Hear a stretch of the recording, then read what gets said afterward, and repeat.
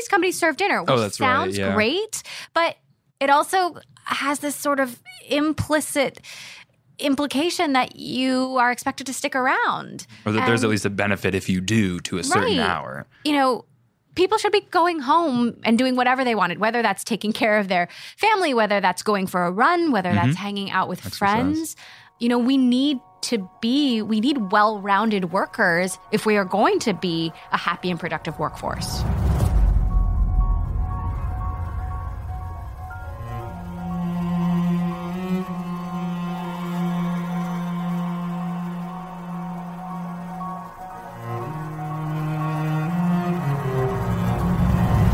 The average CEO reads 60 books per year, and many attribute their success to this habit of constant learning. This is the difference between those who actualize and those who fail. This automation of their learning, this 1% better every day.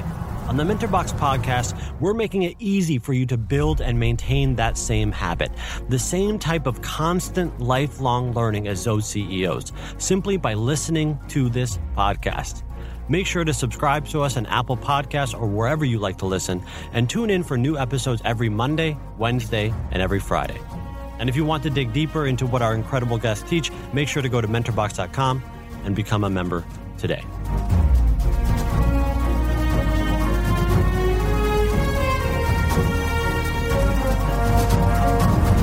Everyone, welcome to the MentorBox podcast. You are listening because you are a person of action. But action, of course, must be supported by deep knowledge. Education is a deliberate, lifelong pursuit, and you know that the fastest, most effective way to learn is from the masters themselves. By harnessing the power of the world's top innovators and thought leaders, you too can effect positive change for your community, business, and the world at large. That's why today, we're speaking with Emily Chang. Emily is a journalist, currently acting as anchor for Bloomberg TV, hosting Bloomberg Tech. A graduate of Harvard, she has been reporting on the major players in Silicon Valley now for the better part of a decade. In her many interviews with high-profile innovators and movers of capital, she has helped uncover professional cultures that appear to be anything but professional. Her book, Brotopia, discusses the stark inequality and sexism endemic of many nation-leading companies in the tech sector.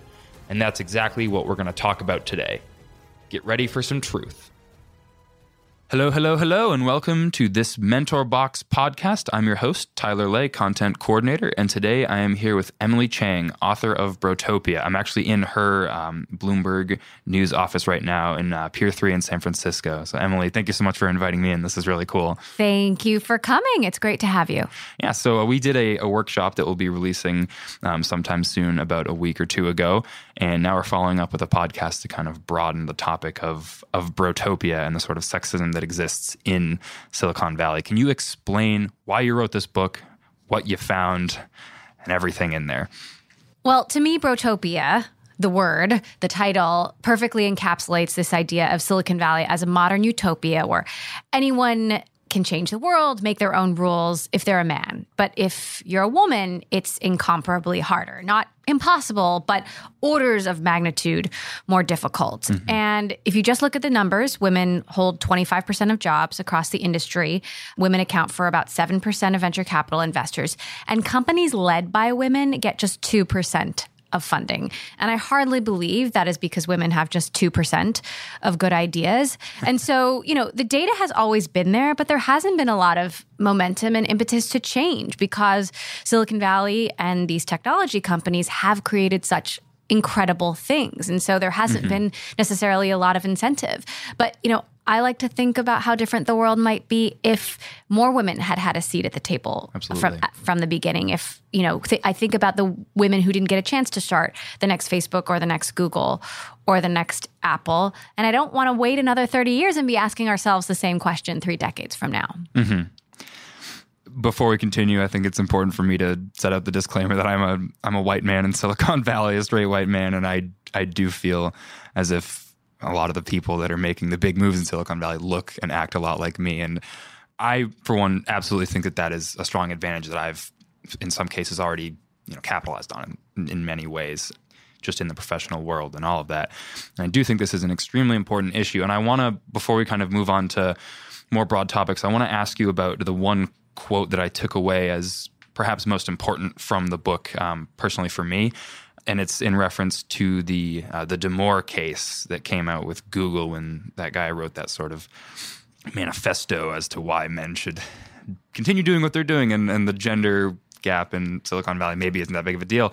Your sort of response to that, based on another response from Jonathan Zunger, a Google employee, was, is it more important to systematize than to empathize? And also, do we really want any one kind of person running these organizations, i.e. men, as Damore, what was his first name again? James Damore. James Damore, as he suggested. Can you just elaborate on that sort of discussion? And First of all, I'm happy to be having this conversation with you, and we need men to be part of this conversation as well. This isn't about excluding anyone. In fact, if things are going to change, we need everyone to be involved. Everybody chipping in. And so I'm grateful, that you are shining a light on these topics.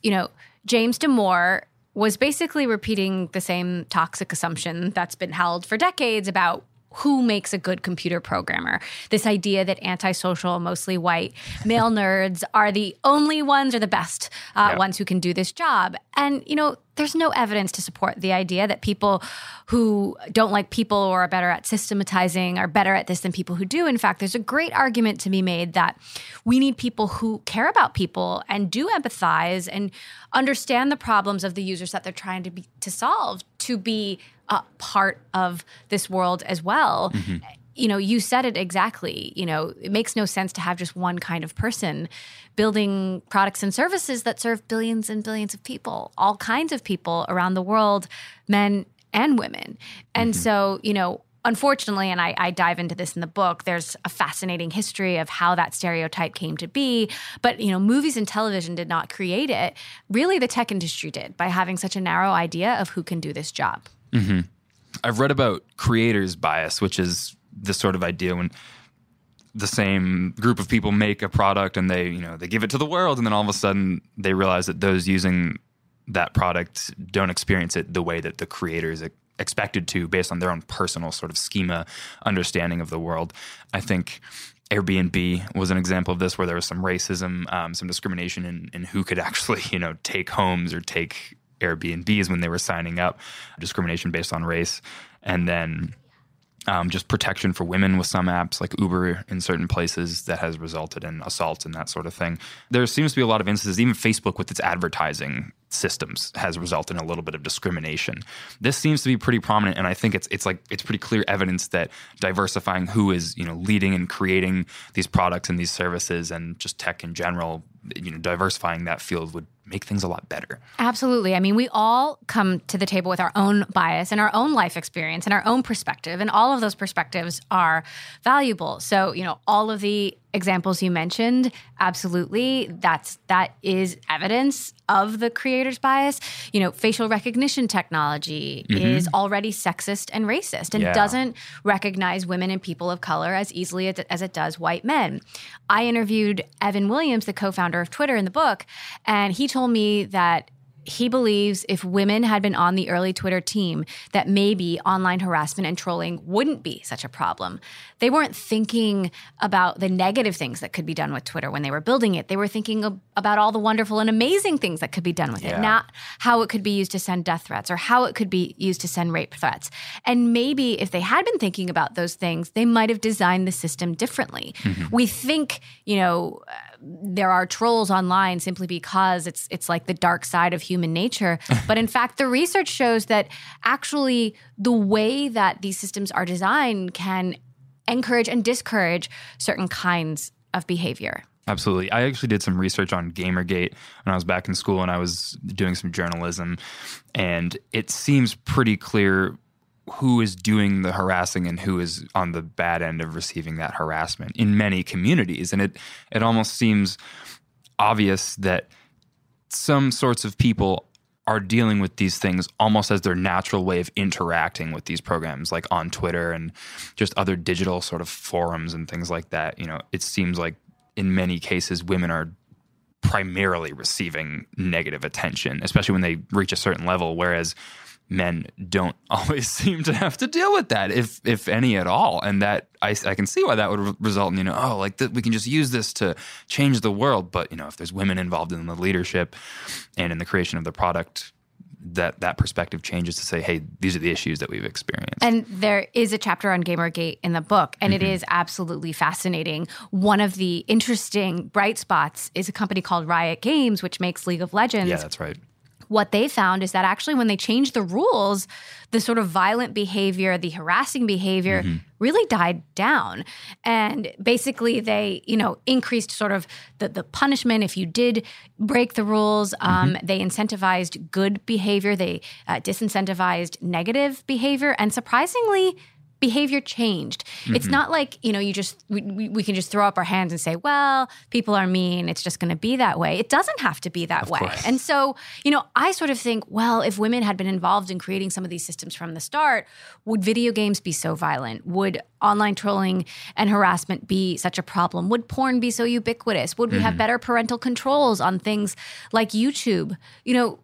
The reality is, if you don't have a diversity of people and perspectives on your team, you will have a blind spot, no matter how hard you try to combat that. I mean, I talked to a lot of product managers and product designers for the book, for example, who said, we do user research, we talk to people, but in the end, you're making a personal decision. Absolutely. Which is based on your opinion and your experience when you're, writing that code down. And so ultimately, yes, the creator and who that creator is really matters. I wish that the thought behind Riot Games had been around when I was playing video games all my upbringing and just shouting horrible things at my enemies as they shouted horrible things back playing online. I think I would have been a better person had I grown up with that sort of. You need to send the Riot Games Tribunal after you, and maybe you would have learned your lesson. Absolutely. I want to talk about the family as well, because this is something that you address at many points in Brotopia with many different anecdotes and even with your own personal life and how you've experienced, family life and what we're already talking about, online harassment and that sort of thing. But the family and what it represents in terms of time spent together and who's a part of the family and how it develops has been altered by the Silicon Valley lifestyle and the hours that one must work to succeed in that realm. Can you talk about maybe some anecdotes that you put in the book? Silicon Valley has very much been built in the image of its mostly young, single, male, childless founders. It used to be like an acronym. And if you go to Google or Facebook, these are amazing campuses, but often amazing for a very specific kind of person. And one of the things that I really looked into is how Silicon Valley sort of handles work and life and sort of the misconception that this is a wonderful place for all different kinds of people, when in fact, tech companies and startups are built for a very specific kind of person. And if you look at some of the data, it's shocking. Women are twice as likely to quit technology as men are. And they're not going home to take care of their families. They're leaving for jobs in other fields. Women are 807% more likely to leave tech than they are to leave jobs in other fields. And the reason is it is outrageous. As I was reading these numbers, I was like, why aren't more people talking about this? The reason is that the environments created a lot of these companies are just not hospitable for different kinds of people of different age ranges. I think ageism in technology is really underreported. There's just not a lot of data on it. But if you are a mom with kids or even a dad with kids, you're often feeling left out. For example, I tell the story of Brett Taylor, who was the CTO of Facebook as he was having his first child. And he said, Mark Zuckerberg would often invite him to dinner. And he was, constantly in this, conflict. Do I say no and be that uncool dad? Or do I say yes and tell my wife, all right, putting the baby down is on you tonight? Yeah. When in reality, he was like, I couldn't say no to dinner with Mark Zuckerberg. There are so many things about just how these companies are built, just the idea that we are at technology's beck and call all the time, that we can answer messages on Slack or email or whatever it is, way into the evening, that's just not necessarily hospitable to, building a strong and diverse culture. One of the interesting companies I profiled was Slack, where they've really made it a priority to have people of different ages, to source people mid-career. And their motto is work hard and go home. We don't have ping pong tables. We don't serve dinner. A lot of these companies serve dinner, which sounds great, but it also has this sort of implicit implication that you are expected to stick around. Or that there's at least a benefit if you do to a certain hour. People should be going home and doing whatever they wanted, whether that's taking care of their family, whether that's going for a run, whether that's hanging out with friends.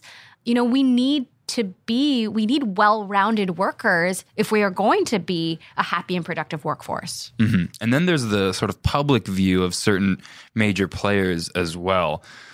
Marissa Mayer, who is, sorry, can you remind me what her role is again? Marissa Mayer was the CEO of Yahoo, and before that, she worked at Google for a very, very long time. She was one of Google's first female employees. And when she became CEO of Yahoo, she was actually pregnant. And she decided to take a 2-week maternity leave. And this became an international event. There were people everywhere criticizing the fact that she was only taking 2 weeks. And the reality is, if she was a man who was about to have a child, no one would have even known. And so, in my view, she was penalized for being a woman and being a mom.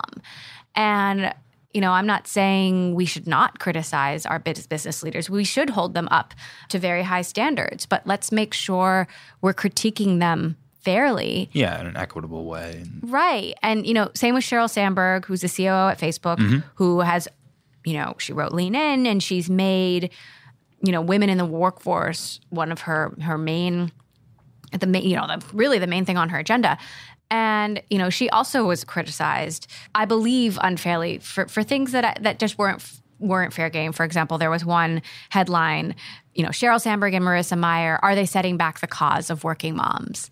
And it's kind of like, seriously? There are so few women in positions of power in Silicon Valley, so few role models. And, I think we need to see a lot of different kinds of leadership in order to break down some of these stereotypes, which is not going to happen until we see more women in leadership. Of course. And you also just talk about how these women don't always get the sort of national profile that the men do. They don't get the claim to fame through just, media coverage in positive ways for the contributions that they're making. And it seems like some of them don't even mind that because, it just doesn't seem like there is a model for how to create, a great public profile for women in that way. How we tell stories about these people matters. For example, Susan Wojcicki, who's the CEO of YouTube, she was also one of Google's first employees. She conceived essentially their incredible ad business, which makes billions and billions of dollars a year. She led the acquisitions of DoubleClick, led the acquisitions of YouTube. She's now running YouTube. She has 5 children. She brings a different managerial style to the table because she is one of few women executives at Google. She is an incredible female success story, but a lot of people don't even know her name. And so I made it a point. I didn't know it until it was in the book.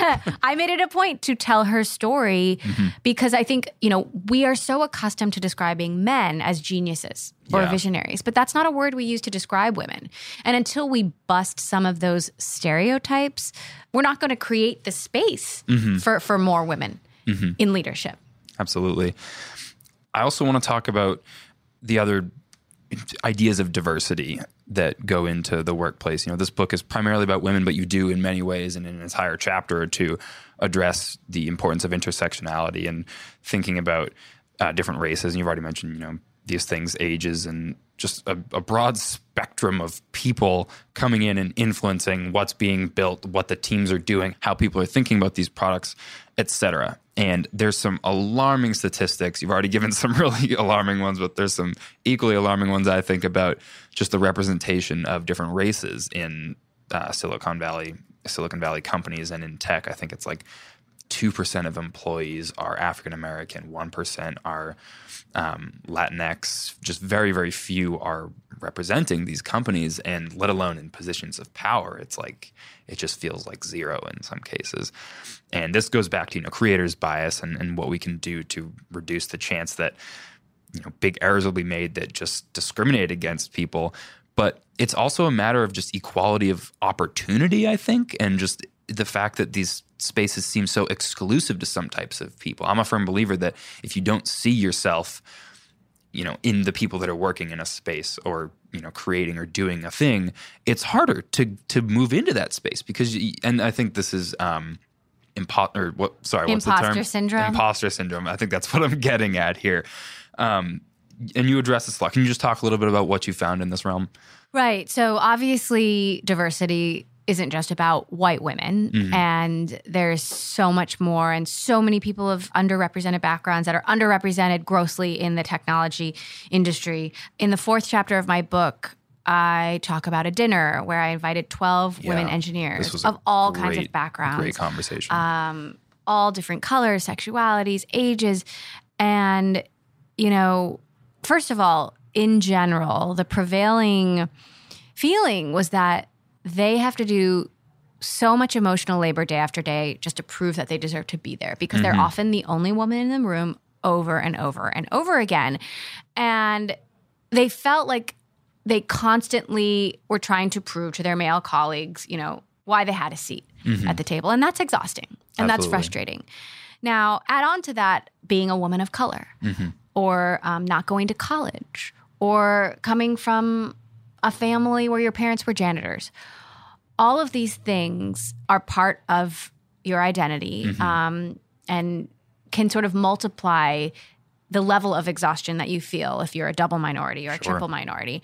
And so, for example, there were a couple of Black women in the room, and one of the women told the story about how the day after the election and President Trump was elected and all of the white women in the office came in crying and they were so upset that Hillary Clinton had lost.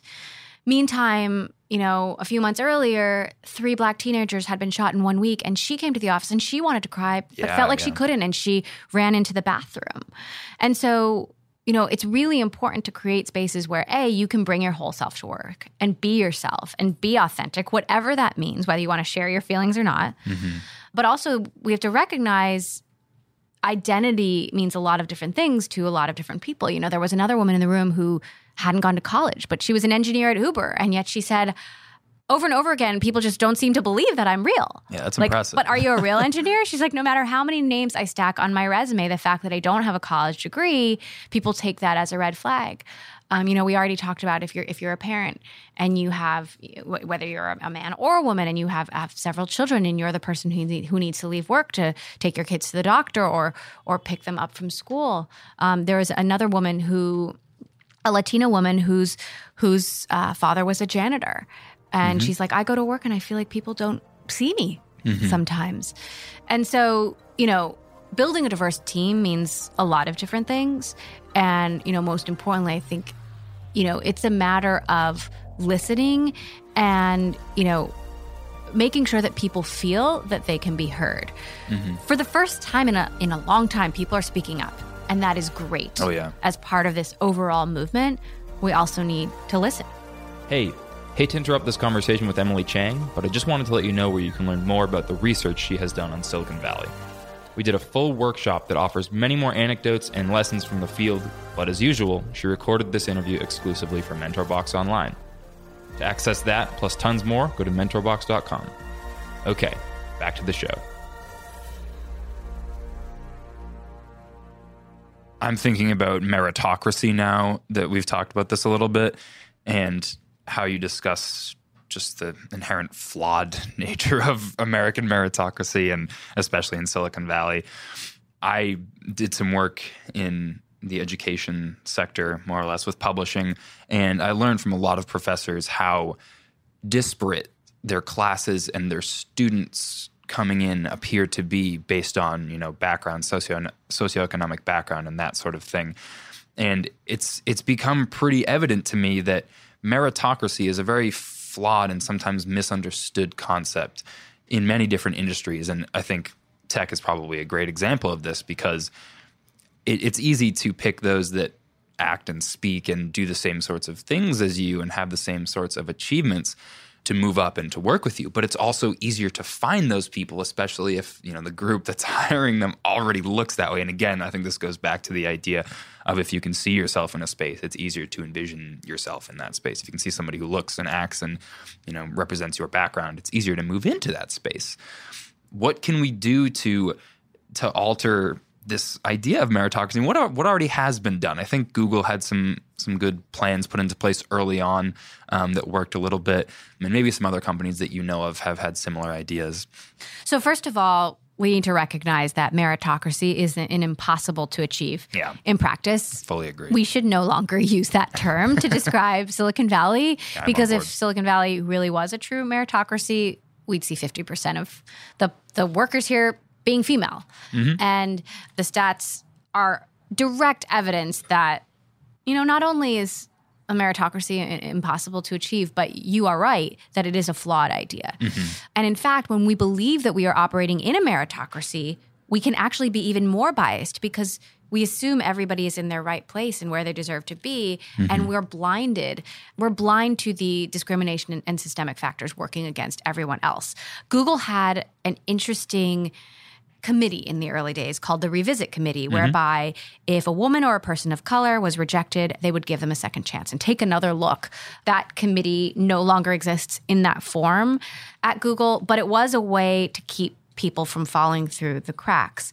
Now, one of the things that we can do is don't even start an interview process until you have 2 qualified female candidates or people of color. Making sure that you're doing structured review and feedback systems so that even the way that you are doling out feedback is not biased. If we just focus on raising awareness about unconscious bias, that won't necessarily have a ton of impact. But if you give people the tools to combat their bias, that can have a lot of impact. And so, it's not just about bringing a diverse group of people into the company, but making sure that people are being promoted fairly and paid fairly. The paid gap in Silicon Valley is 5 times the national average. Oh, wow. To me, that is the easiest thing to fix.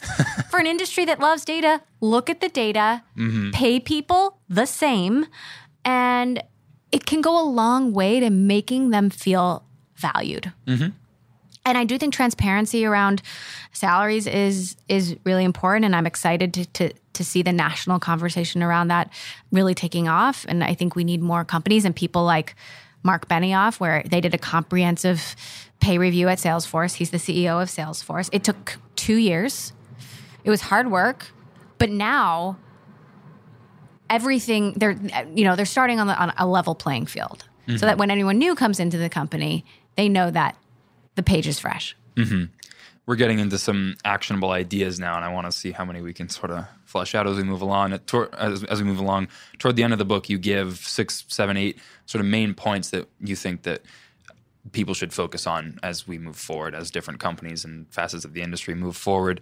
And there are some different categories that I think are most important, thinking about leadership, eliminating the idea of meritocracy, just doing this sort of thing where you're actually seeking diverse candidates instead of just pulling up whoever appears and is best at first view, but also encouraging the folks that are less likely to come into the space to do their best to do so. And I want to hear what your advice is for women and for people of color and older people, et cetera, disabled people. What you think they can do. Because from my perspective, again, I'm a man. I think of myself in terms of being an ally, and my best job I can do is listen first and seek out those voices. So what do you think these folks can do now that you've had all this experience in the realm of tech? Well, first of all, find your team, find your allies. Wherever you work, there are so many companies out there that are desperate for new talent, desperate for diverse talent. And so you have the power in this situation. When you're choosing a job, look for a place with an environment and a team that will support you, where you can be yourself and you can learn. And if you don't find that where you are, there are other options. How do you think people can do that before actually entering into a company? Are there resources that you know of or anything along those lines? Talk to as many people as possible. Okay. Do your research. Do reference checks. There are so many resources out there to figure out who works where, and, use your network to leverage those resources. Sure. And also, look, if you want to start a company, do it. Yeah. There's never been a better time. Everybody is looking for great people outside their network to fund. There is a certain amount of leaning in that I think we all can do. Absolutely. But that said, the system really needs to change, and we need men and women to be part of this. And so I think there's so much to be done around mentorship and advocacy. And, we can't always expect the victim, whoever that is, to speak up in the moment. Absolutely. Sometimes we need people to be calling that out. So if you see someone being interrupted or being mansplained or not getting an opportunity, say something.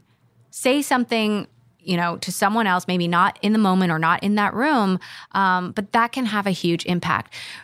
Most importantly, I do think change needs to come from the top, and we need CEOs to make this a priority, not like the 10th or 15th thing on the list, but number 1, 2, or 3. We need investors to push their companies to build diverse teams from the very beginning.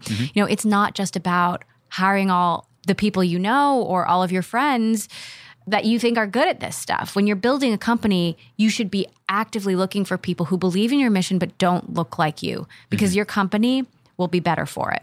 And a certain amount of patience is also important. It might take 3 weeks to find the right white dude for the job. It might take 3 months to find a woman or a person of color, but that will pay off. In 3 years, you'll be happy you spent that time to find the right person, because the longer you go without fixing this, without dealing with this, the harder it is to change. I mean, DeCostello, who was the CEO of Twitter, told me it's like trying to turn around an aircraft carrier. And you get to a certain point where it does feel like it's impossible. I don't think it is impossible, but it is a lot harder to change when you are beyond even, 10, 50, 100 people. And, you do have the power to start thinking about these things early on. Write down your values. Think hard about the kind of company you want to build and who you want to be part of it. Yeah. I think we're getting into a whole new issue now, actually, when we talk about, starting your own business and investing and all of that, because I think in many ways that's the toughest part of that aircraft carrier to turn around, is the fact that the money exists in a certain population, especially in Silicon Valley, and, investment and that sort of thing. And you address this at length in the book. The investments are coming from certain people to the same kind of people in a lot of cases. And you mentioned that even when the investment money is coming from women, in a lot of cases, they're just kind of forced to focus on success and numbers. And at the end of the day, because the industry is this far in that direction, it's very difficult to stop that economic flow. Would you agree? One of the most fascinating parts of my research had to do with how investors perceive men and women differently, and male and female investors, by the way. Men are, first of all, they get 52% of the funding they ask for. Women get 25% of what they ask for. Qualities that are considered positive in men are considered negative in women. So if a man is young, he's considered high potential. If a woman is young, she's considered inexperienced. If a man is cautious, that's a good thing. If a woman is cautious, that's a bad thing. And, it goes back to this idea of, we don't think of women as visionaries, as geniuses. And so when investors are looking to fund a male entrepreneur, they're making a simple risk-benefit calculation. Do we like this person? Do we like this idea? Can he execute? When they're looking at a woman, it's a whole bigger calculation of, but can she really do this? And is she going to have children? Or if she has children, how is she going to balance it? Well, she's just going to balance it like everybody else, like all the men out there. When I have 3 children, and when they ask me, but oh my God, how do you do it? I'm like, just like you, we're all constantly doing this sort of juggling act in our lives. And so you're right that the way that capital is doled out is absolutely not fair. And, the vast majority of investors are men, and the vast majority of limited partners, which are the investors who fund venture capital firms, are men. But I am seeing a lot of exciting movement in terms of, sort of female venture capitalists going out and starting their own funds, female limited partners like Melinda Gates, who I recently interviewed, who are really focused on funding female venture capitalists, a new nonprofit called All Raise, which is focused on getting more women into venture capital and more female founders funded. And there honestly has been more action in the last year than there has been in the last 50 years. And so I'm really encouraged by that. It will take some time. It's not going to happen overnight, but I'm really, really hopeful. Do you think that action is in response to what has been going on in the the rise up of the evidence that all these big figures are just not great people, from Hollywood to tech, all that stuff that's been happening. Do you think the action is in response to that? I do think it is part of it. And I think a lot of these women have found sort of their own personal courage with the help of the national conversation that we're having. They've always been committed to this. But for a lot of them, I know they've been really focused on their own reputations and building their own funds and their own track record, because that is what, at the end of the day, they're still measured on. But ultimately, I've been really impressed by how they're kind of taking matters into their own hands and saying, well, if the industry isn't going to change, we're going to make it. We are going to compel these changes that have been really long overdue. And people listen to the squeaky wheel. Nobody wants to hear that over and over and over again.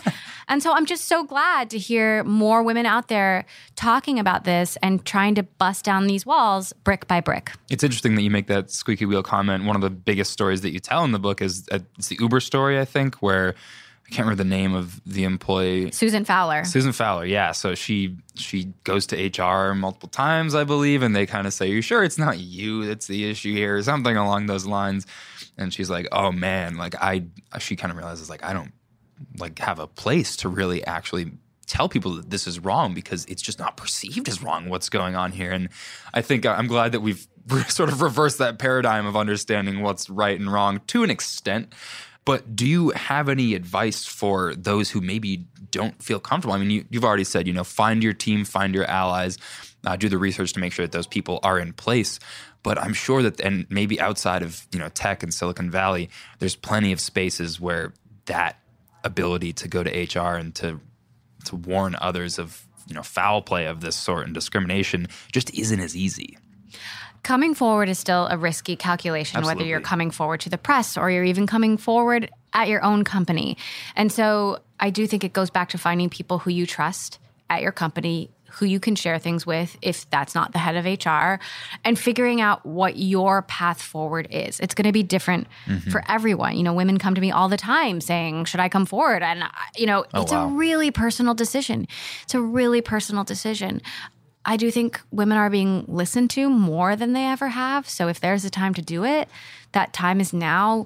Nobody wants to be on the wrong side of history. And there's so much public pressure that is working in favor of sort of doing the right thing.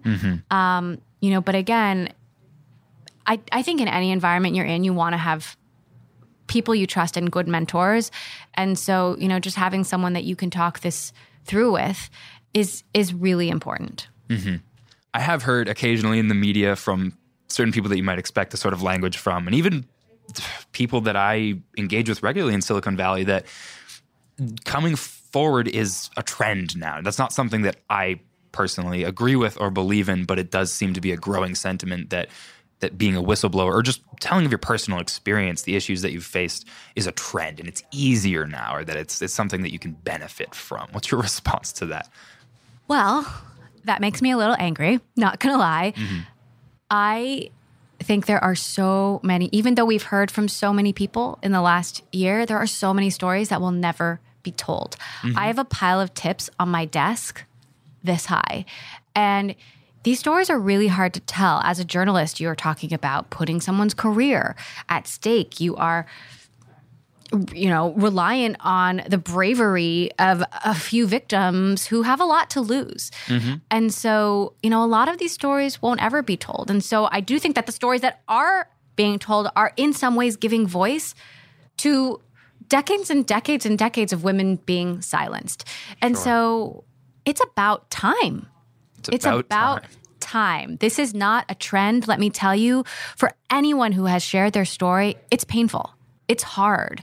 And even though we might, in the aftermath, sort of paint them as heroines or heroes, there's a lot that they have to deal with if they do go public. And so probably have to continue to deal with absolutely. Harassment and that sort of thing. It's probably a automatically long process, and they have to deal with their families and their children knowing, and whenever they search for their name on Google, this is the first thing that comes up. That's a weighty calculation. Absolutely. And so I think we should be grateful to the people who are coming forward that they've been willing to take that risk, because it is a huge part of making the change happen that is so essential.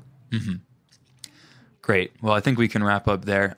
Emily, do you want to give a quick call to action, maybe a last piece of encouragement to all those that might be struggling, and also just how people can learn more from you? I wrote this book to start a meaningful conversation, and it's a conversation that everybody needs to be involved in, men and women, people across all levels of all organizations. And, I just really hope that now everyone can talk about it amongst themselves.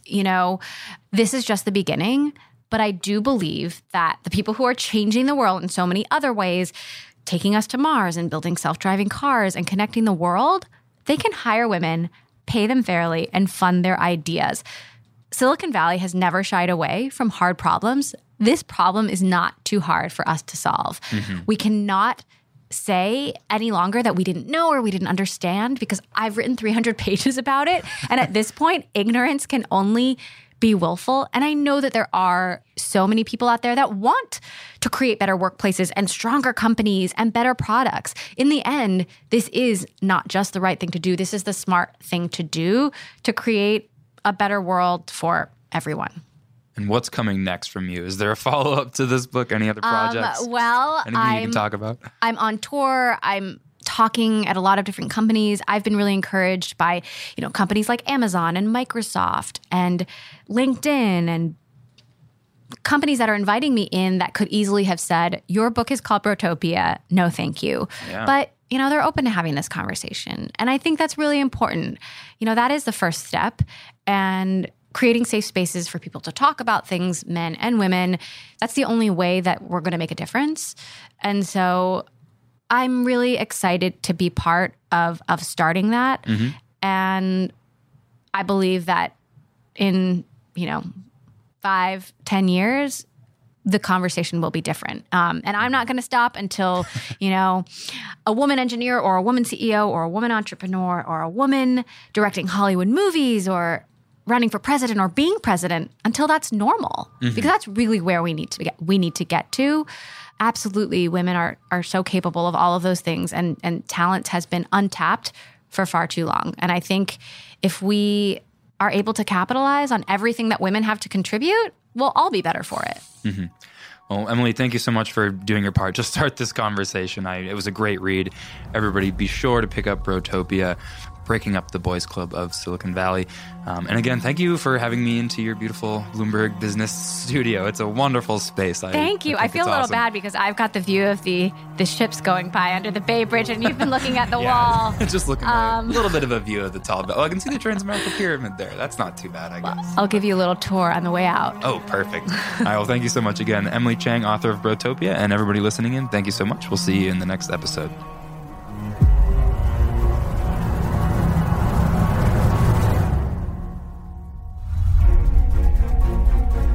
Thank you so much for listening to the Mentor Box podcast. If you want to learn more about what our authors, as well as all of our authors, teach, make sure to sign up at mentorbox.com. And if you like the Mentor Box podcast, please leave us a positive rating and review in Apple Podcasts, as that helps us get discovered by more people who will enjoy and be helped by what we do over here at Mentor Box. Also, if you think of anyone who would enjoy or be helped by what we do here at Mentor Box, be sure to let them know. We do what we do at Mentor Box to try to make the world a better place through the incredible education our authors bring, and we can only do that through your help. So please help us spread the word. Again, thanks for listening, and we'll see you in the next Mentor Box podcast.